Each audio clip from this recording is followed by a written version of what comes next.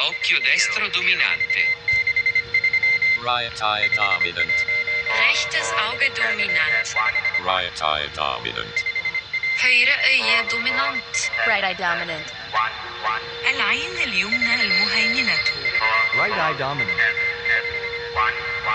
This is the Right Eye Dominant podcast.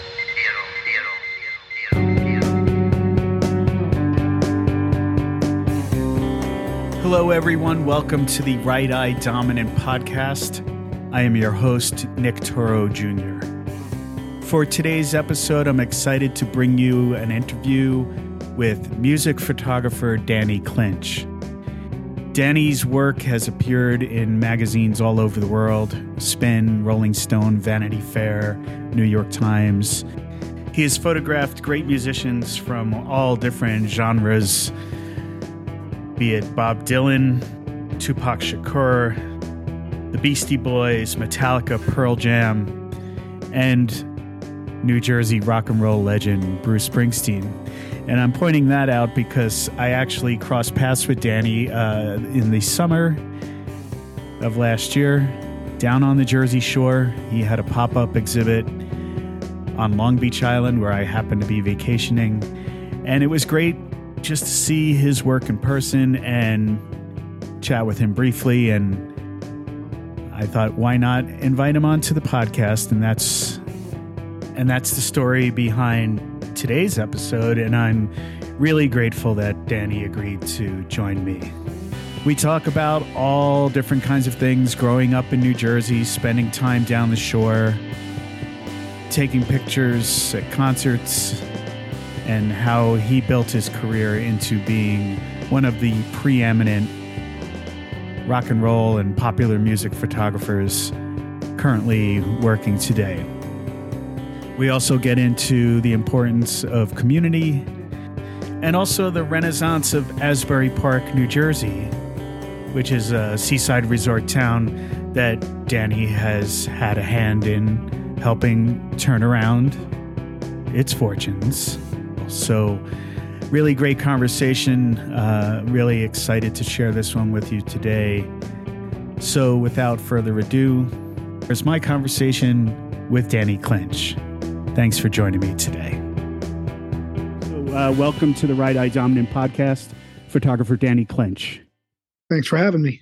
So, first thing I want to jump into, because we're two Jersey boys, so I just want to get that on the record and give a shout out to the fact that we crossed paths back in August. You had a pop-up show on Long Beach Island. I happened to be in from New Mexico visiting and was very excited that there was actually something that cool happening on LBI. So really excited to see that work and to meet you, albeit briefly. But and that's the impetus, I think, for this conversation today. So just as briefly or as thoroughly as you want to, let's just talk about like a little bit of your origin story. I know that you're from Toms River. Let's talk about just sort of growing up in Jersey and how you ended up with a camera in your hands. Yeah. Grew up in Toms River on the shore in New Jersey. My mom was always taking photographs since I can remember. And I love to draw and paint and be creative.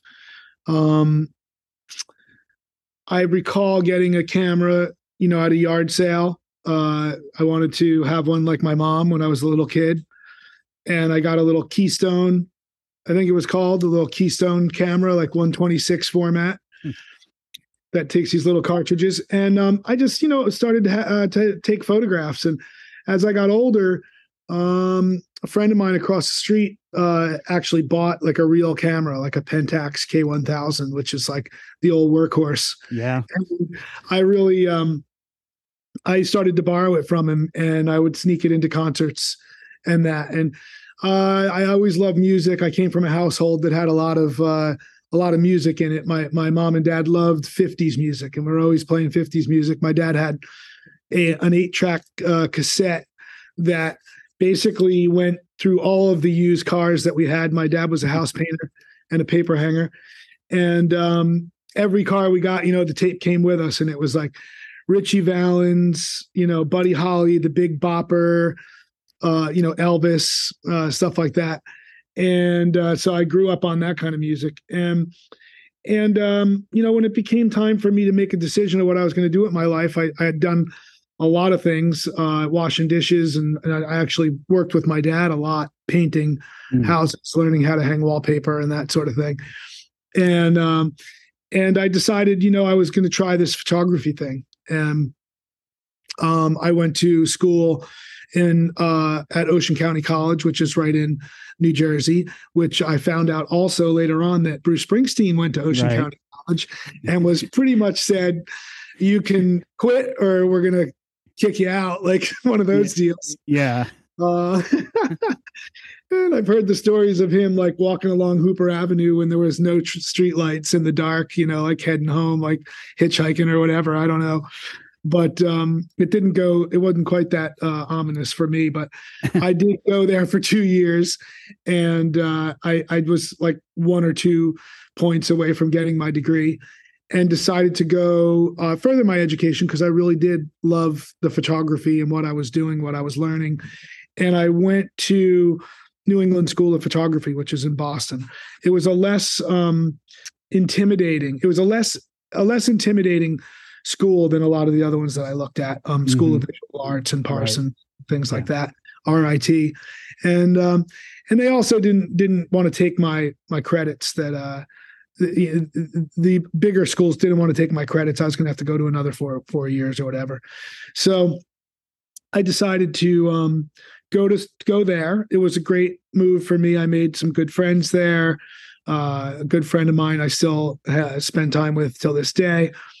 And it was a good school. It was a great opportunity for me, and it set me up for the next chapter, which was that I wanted to do a workshop somewhere. I wanted to further my education, like with something really interesting. And my girlfriend at the time, who's now my wife, Maria, went to study. She went to FIT, and so she went to London to study Shakespeare or whatever, or pubbing, as we like to say. What she was really studying. And, and I was like, wow, like I just never realized you could go, abroad or, further your education in such an interesting way. And I started looking around myself, and I discovered the Ansel Adams Gallery workshops, which are in Yosemite. And it just so happened that the year I was interested in going, 2 of the instructors was, one was Annie Leibovitz and one was David Hockney. Wow. It was a really eye-opening experience for me, and I really dove in to the Annie part specifically. I think I was cutting other classes to go twice to Annie's class or whatever. And her assistant at the time, Dave Rose, basically towards the end said, Annie told me to keep an eye out for like an intern or something. Do you have any interest in that? Because if you do, she's going to ask you to intern at the studio. I was like, man, I just checked my calendar and I'm free. Absolutely. My plan afterwards was to go. There was another workshop, a Friends of Photography workshop in Carmel, California. I was going to go there, which I did. And then I was going to stay with some friends in Los Angeles, and I was going to go visit the photographers I admired at the time, Herb Ritz and Matthew Ralston and, folks like that, and knock on the door and see if I could get a gig. But I didn't have to, because I was asked by Annie to go and work for her and I worked my way up to being one of her assistants.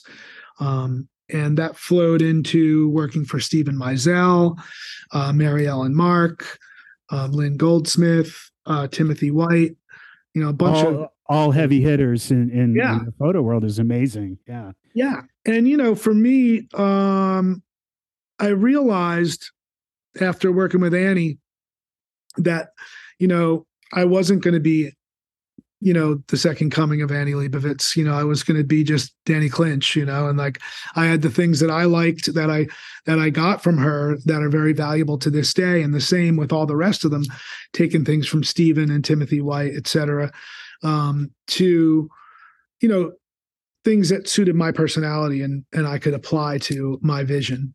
Yeah, it seems like just those opportunities. I mean, there's so many things that you've already brought up that I want to jump on, but it seems like that those kind of opportunities, not necessarily influencing you stylistically, but definitely showing you how that world operates. I think, right? And Huge. and clearly you've parlayed that into a very successful career. But I think that is also, I think, a testament to, your curiosity brought you to those places that just opened you up to those opportunities, and then they present themselves and you jumped on it. So that's super. And it's interesting too, because I think about, Annie Leibovitz, and in some ways looking at her work and sort of the world that she inhabited or continues to inhabit, there's definitely common ground there, with your work, but in many ways, and this isn't blowing smoke up your butt, but I mean, like, you've defined your own place in that world. And so, but it's clear that being open to those influences and opportunities when they presented themselves definitely just served you well. I also wanted to ask you, so, like, because I spent every summer down in Seaside Heights, so I would drive by Tom's River, and I want to know what it was like. What was your relationship to the shore? And this is leading you to the Asbury Park discussion, which I want to touch on. But Yeah. like, what was that? And you even mentioned Bruce Springsteen, and I knew, like, I knew that he also went to the school that you went to, and Sure. heard those I beat you stories. to it. Yeah, no, but I mean, like, honestly, there's like, it's the lore, I think, of our common place, Yeah. that sort of like we have those reference points. And Yeah. I think you're just a couple of years older than I am. So I'm just curious, like, my perspective was like, like jumping in the car from Bergen County and getting those 2 weeks on the beach was like, that was it for me. That was the dream. And so the Springsteen songs and all of the boardwalk and all of that is this sort of like nostalgia and mystique all rolled into one. But I'm curious to hear, like, you, for all intents and purposes, grew up down the shore, and I just want to, what was it like for you? What, I was a Benny that would come down, Right. right? You were a local. Benny's Go Home was the bumper sticker, right, at the time. right. Yeah. I grew up there. So I was, you don't realize at that point how lucky you are to be literally 7 minutes from Seaside Heights Boardwalk and the ocean, whether it's Ortley Beach or Island Beach State Park or any of those places. And, we went all the time as kids. We went to the amusements there, to the arcades, the carousel, the pizza, the games, everything. And then we bought our kids, and then, the cousins, and then my sisters got kids and they have kids. And, we all go to Seaside with the kids to have a Jersey Shore summer moment, Yeah. And it's so beautiful. And as a kid, I remember winning like some of my early albums on the boardwalk. You put your money down on the game of chance, and round it goes. Where it stops, no one knows. Lucky Leos. And, yeah, you could put a quarter down and win an album, and right. I remember the first two that I won. I don't remember in what order, but it was Fleetwood Mac Rumors and Born to Run. Wow, there you go. So when I was a kid, so that was what happened there. I also was a soccer player in high school, and I was on the swim team, and so I ended up being a lifeguard there in my summers when I was going to school. Nice. I worked at Ortley Beach for a bunch of years, and then I moved to Seaside Park, and my friends worked at Island Beach State Park, and we were part of that whole like lifeguard party in the summertime, hangs and stuff, and Yeah. being the ones that were able to surf or boogie board or whatever, swim during the hurricane waves because we were lifeguards. Everyone Right. else was out of the water, and we got to go in and ride the big waves, which was always fun. It's so cool, man. Yeah. And then, now we love the summertime. We still go over there. I also happen to really love this time of year when the sun is still out and it's still pretty warm. I just was over there, in Seaside. I ride my bike there, take walks. My wife and I'll go over there to kill some time and take a long walk, bike ride. It's beautiful. And, as you said, living on the shore and you hear these songs like, I was turned on to Springsteen, and that through my friend's older brother and sister. They were our sort of musical guides when we were kids. They were listening to Springsteen, the Allman Brothers, Jackson Browne, Cat Stevens, Warren Zevon, Bob Seger, stuff like that. That's what we were listening to. Sure. And so to hear someone like, Springsteen talking about Route 9 or Route 88 or, any of that stuff, Mawa and everything, you're just like, oh man, it was really was kind of cool. In many ways. I mean, like I joke with a lot of my friends who are not from New Jersey and say it's like obligatory that when you're a kid, you got to have your copy of Born to Run. It's sort of like Bruce becomes part of your reality at some point, right, in some way. But right. Yeah, I don't get an opportunity to geek out over that very often, and to talk with someone who actually had, obviously has such a great relationship with Bruce and has photographed him numerous times. And I want to just zero in on your vast archive here in the book I have still moving, sitting on my desk right now. Do you remember what was the first big break for you as far as that you did a photo shoot of somebody and you were like, okay, this is, now I've arrived, or now this is serious? I feel like, I got an assignment. What ended up happening is, when I was working with Annie, I had a circle of friends that were the assistants, and their girlfriends, and Maria at the time. We were all hanging out and living in New York City, and became friends with a lot of them, and still a good bunch of them to this day are part of our core friend group, which is really, really cool. And I think, for younger photographers and people in the city who are grinding it out wherever they are, your core friend group, is so important. And, hopefully you'll hang on to them as long as I did. And it's really cool just to still spend time with them and have the memories together and the life experiences and all that we can draw upon. One of the people from my friend group there got a job as one of the associate photo editor at Spin magazine. And I was just starting to, break away from assisting and trying to get more work, shooting. And she got me an assignment to shoot for Spin magazine. And it's funny how all those things start the ball rolling and what the thread is from that. And I feel like I've told this story a million times, but I never really said it in that way, that that thread goes through to a lot of things. And it's photographing Third Base, the hip hop band for Spin, getting along really well with them, specifically MC Search, who is also a producer. He, I think, produced and helped sign Nas to Sony. And at the time, he hit me up and said, I have this young artist. I really like your style. I liked working with you. I've got this young artist that is getting signed to Sony. His name is Nasty Nas. Here's the album. Would you do the album packaging and, campaign and whatnot?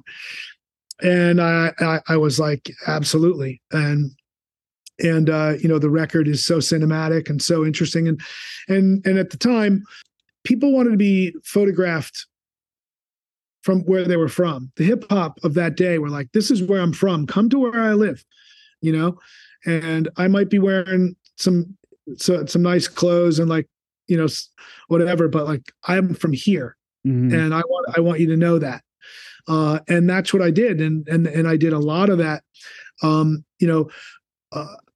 took also the third base images and brought them to Def Jam Records, and Say Adams and Steve Carr were running the creative department at Def Jam called the Drawing Board.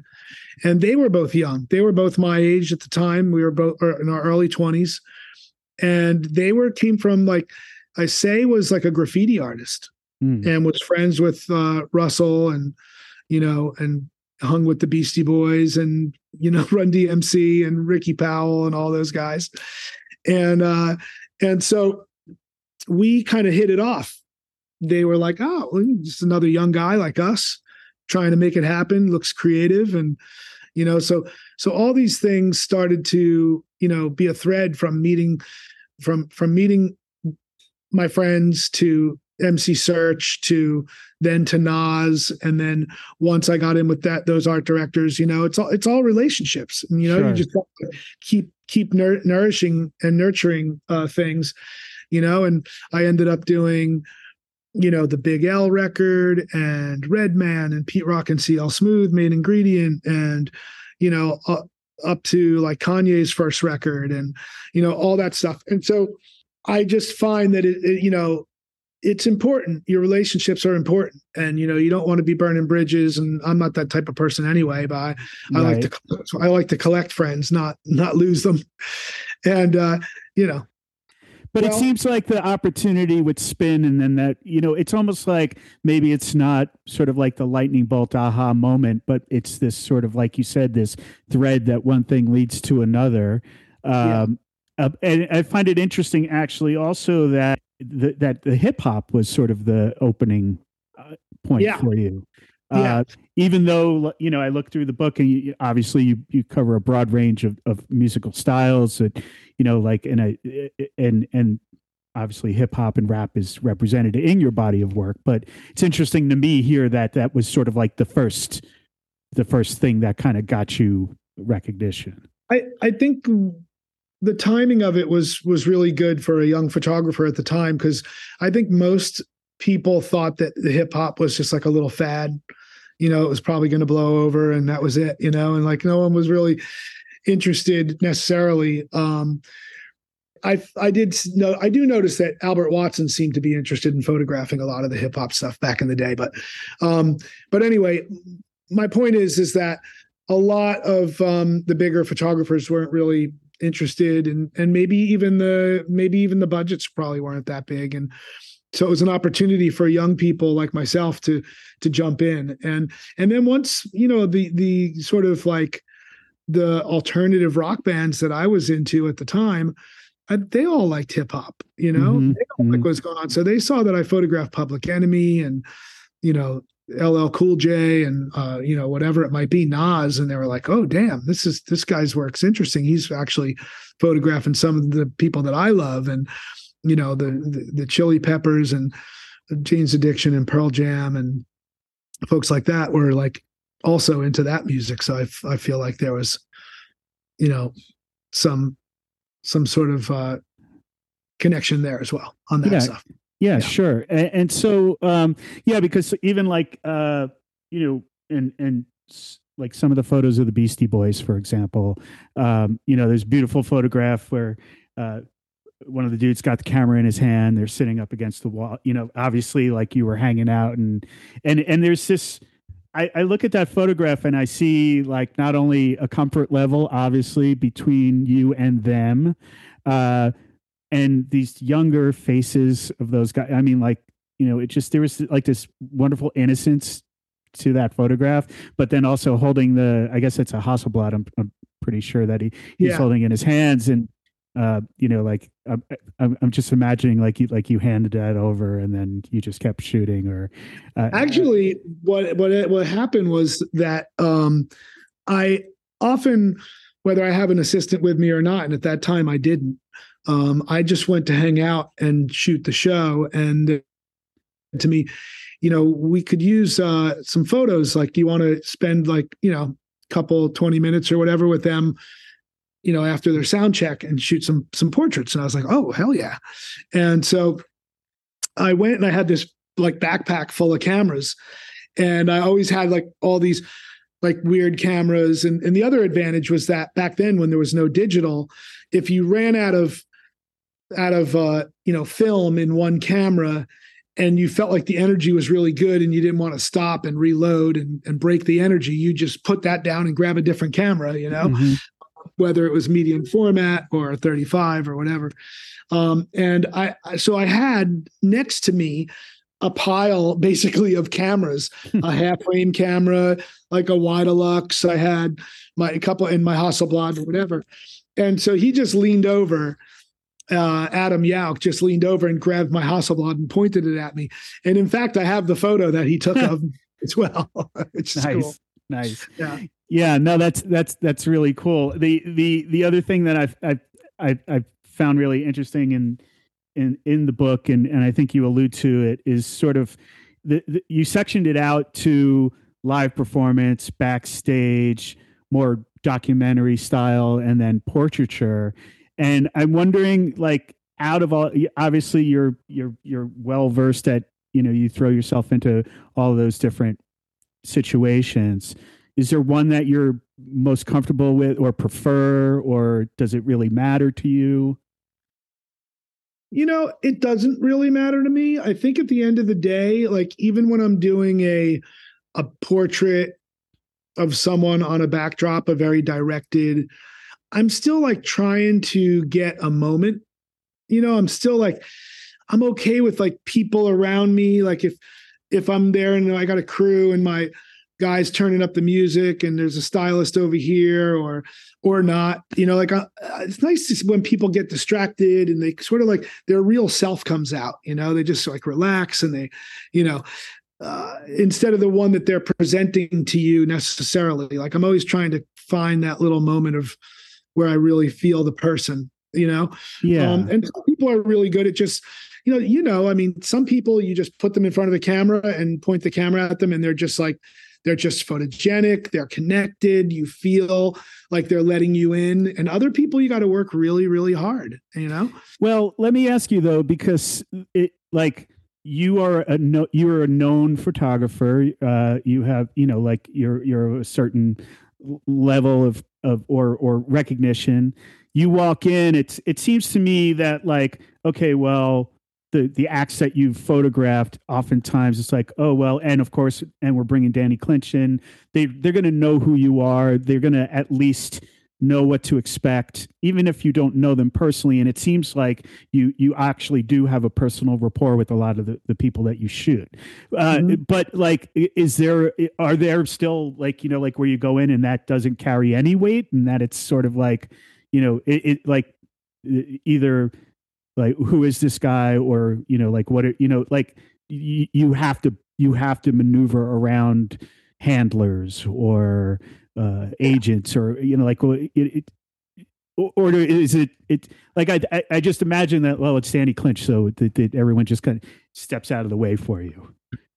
I mean, that can happen, and it also doesn't happen. You and sometimes I feel like I should have more sort of like, I don't know if respect's the word. Maybe it is just, that I'm there for a reason, and, I'm good at my job and I'm not going to waste someone's time. That's how I feel, whereas like other people might have a different take on it, and they're a publicist or a manager, and they're 9 out of the 10 people who come through feel like they're wasting your time. Yeah, right. There's two sides to it all. So for me, it's nice when people know my work, and maybe they feel a little bit more relaxed, or maybe they're even more nervous. I don't know, but I always try to find a common ground with people that whether it's about music or photography or where they're from or what they drive, or, I'm trying to find something that I can connect with someone. And, you got to remember sometimes also the people that I'm photographing are like a lot more well known than I am, Mm-hmm, mm-hmm. So they're just like, well, this guy's just, a photographer or whatever, so they're either, they could not give a hoot or even know, what I've done. And my thing is just like, I like to just be relaxed, and I like to have a nice life experience with people. And at the end of the day, you're kind of really, usually your goal is to come away with one photograph that you can live with as your representation of that shoot. Right. And it's been really interesting for me to go back through my archive, which I started to do during the pandemic, and to just dive in and say like, wow, here's a shoot that I did with Green Day in like 94. And these are my 3 hero images that I've always used.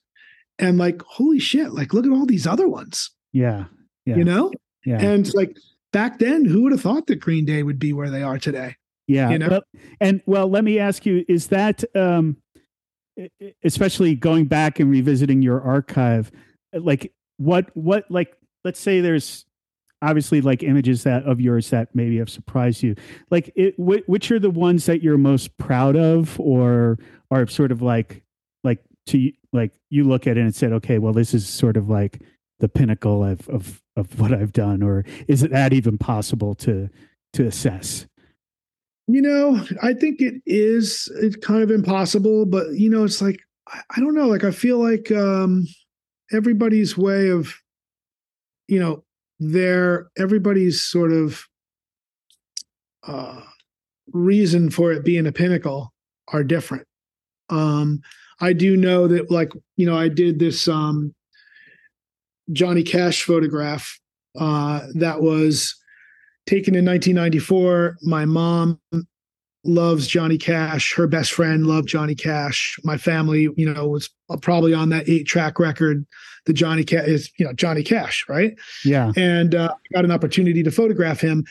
And I had also recently met Luscious. I think I met. Oh yeah, I had recently met Rick Rubin through the Beastie Boys, and I knew he was working with Johnny Cash. They had done the first record. I was so happy that he brought Johnny Cash back into the public eye, and I sent him that photograph as a gift and a thank you. And I wrote him a note, and I said, man, love Johnny Cash. I'm so glad and grateful that you brought this out of him. And they started their next record, and they ended up, Rick had that photograph in the recording studio when they were recording. And everybody that walked by said, well, if you're calling it Solitary Man, like this is the photo, and sure enough, Rick, called me up and said, we'd like to use this on the album cover for Solitary Man. And we'd like to also note if you have any more photos of him that we could use, which I did. And then recently I'm actually working on like a t-shirt line of like old school rock and roll style, t-shirts, very simple, almost like a print, like on a shirt. Mm-hmm. And the recent drop on what we're calling Clinch collections is the Johnny Cash image. Nice. And the Beastie Boys image that you shouted out, the one with yeah. I'll get one of those. Yeah. Well, can we just talk a little bit about like your presence now in Asbury Park, the Transparent Gallery? Okay, so tell me a little bit about what's going on in Asbury Park for you now, and the Transparent Gallery in particular. Yeah. Well, Asbury Park has always been a place that I've come to since I was a kid. The Stone Pony being what it is. I would come all the time when I was younger, trying to see Bruce Springsteen. My wife and I would come here, to see many different shows, Warren Zevon, the Stray Cats, Cyndi Lauper, I've all these, and sneak my camera in, maybe hoping to see Bruce. Never did until much later. at the Pony. But continued coming, and I would come down here and do photo shoots really with some bands in New York City who wanted something gritty but didn't want to be in New York and like in the city. We'd come down here, and Asbury was just vacant. There was nobody here, nothing. And we would have the whole run of the place. It was like having a movie set to shoot on. And I did that with quite a few bands.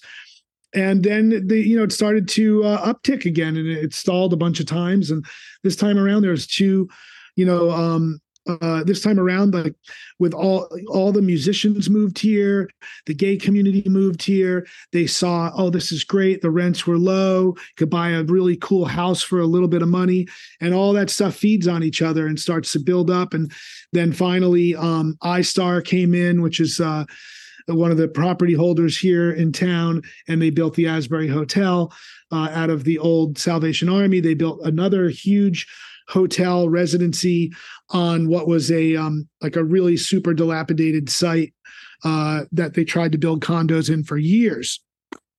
And all this stuff, finally, we got over the hump and feel like we're in a pretty good place here. And it's just a beautiful community, very diverse. In the summertime, you can see all sorts of people from all over the world, and gay, straight, black, white, whatever, however you want to dice it up. They're just it's just amazing. And the food's good here, and of course the music's great here. And we had an opportunity.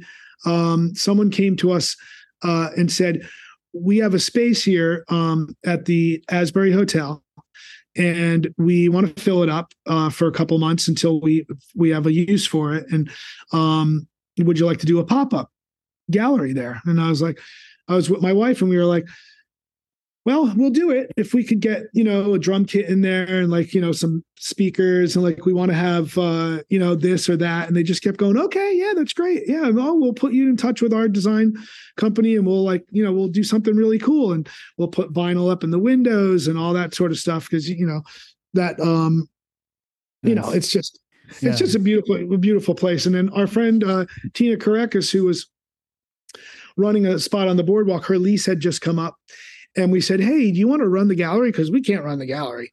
It's a pop-up. So while you're figuring out where your next move is going to be to have your retail space, you can come and run the gallery. And she was like, sure. So she bought all her stuff, like super cool mid-century modern furniture and vinyl and art and all this. And we kind of made this little thing in here. And all of a sudden, everybody was showing up. We started to have our friend Rachel Anna Dobkin came through and brought some of her friends and started playing music every once in a while. And we had some events for different charities in town, and everybody just started coming and hanging out. And the long story short is that it was a 3-month pop-up. It turned into 3 years. And then all of a sudden we were we're still here. Yeah. And I basically during the pandemic moved my business to Asbury Park from New York City. And now we're here full time. Awesome. And that's I have a cousin who was living up in Jersey City, and he and his family were downtown Jersey City. They bought a place in Asbury Park 6 years ago. And now during the pandemic, they moved down there full time. He goes out and surfs every morning. He's 2 blocks from the ocean. Amazing. He could still go up to the city when he needs to, but and again, like I said, for a kid growing up, I remember I went through Asbury Park when there were just as you described, there was nothing there, and throw that against that backdrop of sort of the Springsteen sort of mystique and all those street names and everything. Yeah. To see that it's turned around and that you're a big part of it. I mentioned your name to my cousin. He's like, oh yeah, he's a great ambassador for Asbury Park. The fact that it's become this location that's not just about your photography, that it's really a sort of an anchor of a community, that there's musical performance is just it's wonderful. And that the fact that a place like that could have another life now is especially for me, just knowing what it used to be, that's just wonderful. Yeah. And it must be gratifying to be part of that.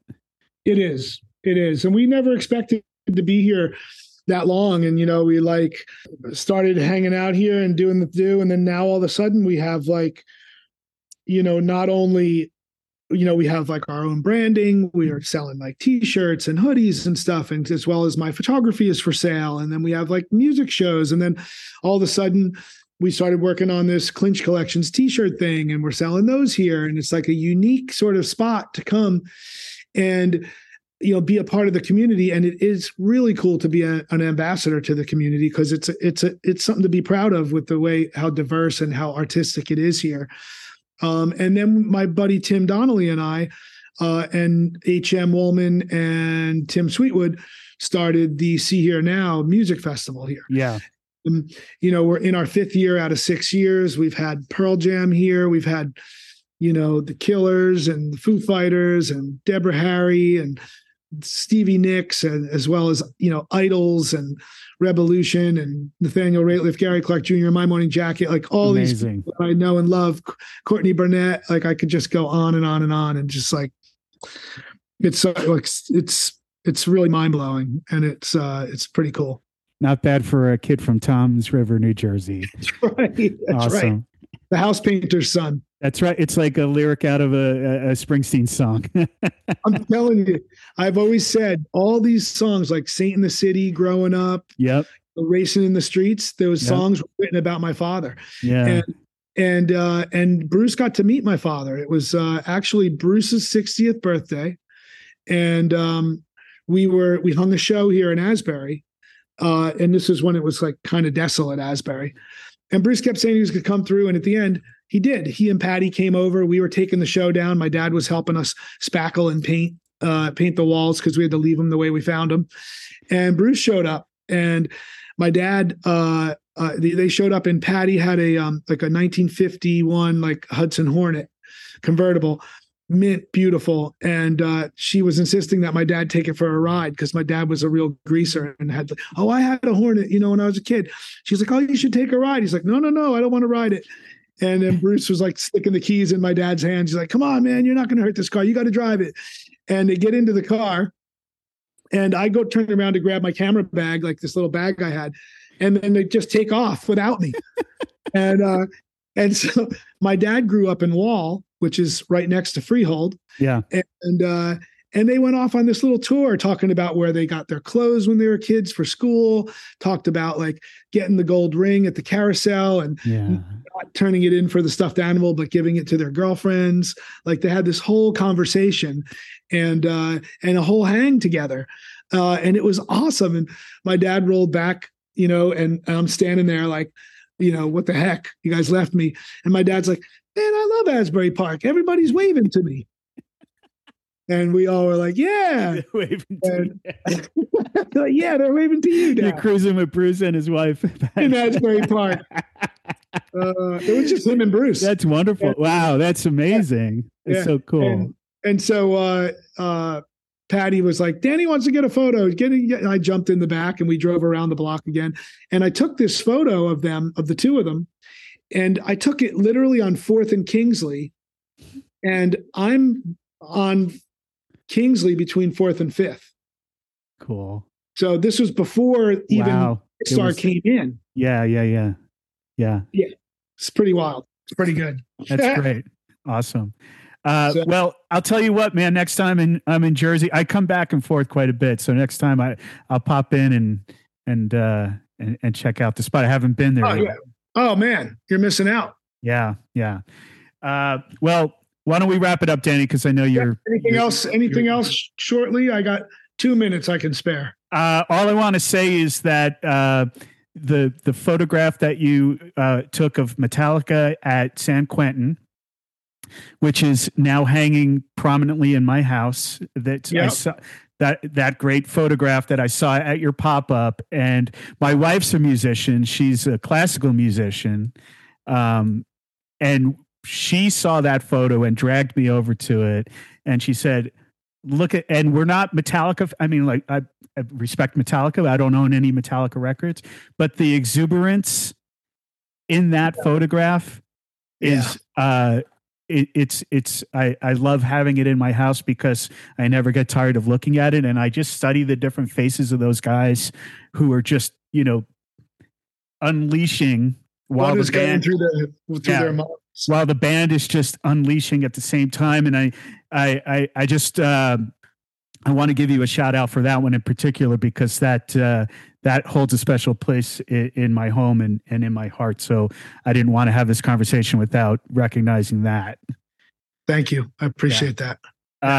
Well, Danny, thank you so much for joining me today on the podcast. It was a pleasure. And anytime I get to talk about the Jersey Shore and photography and Bruce Springsteen in all in one conversation, it's a good day.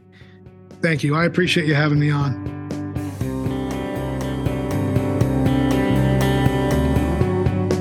So there you go, folks. My conversation with music photographer Danny Clinch. I really enjoyed shooting the shit New Jersey style with Danny, talking about so many wonderful things about growing up in New Jersey and exploring the world of photography, each in our own way. But also just really thrilled that Danny took the time out and agreed to chat with me. I will share links to the many photographs that Danny and I discussed during the interview, and also a link to Danny's transparent gallery down in Asbury Park, New Jersey. Also a link to his book, Still Moving, which is a really great overview of his career in music photography, and a career that is still going strong today. If you have any questions or comments about this episode or any other, you can go to my website, righteyedominantpodcast.com. And scroll down to the bottom, you'll find a spot there where you can send me questions, comments, and I love hearing from listeners. Also, you'll find all of the previous episodes on that website, so jump in if you haven't heard them all yet. There's plenty to listen to. And then lastly, if you could, leave me a rating or a review on the podcast platform that you are currently listening to this on. It will definitely help me get my show in front of more people. I really appreciate everyone who's come on board and has listened and supported me. And I'm really excited just to see this podcast continue to grow in so many good ways. So that's it for now. This has been the Right Eye Dominant Podcast. I've been your host, Nick Toro Jr. And until next time, stay well. This podcast has been a production of RightEyeDominant.art. The music for today's episode is brought to you by the Conic Project and Yazar.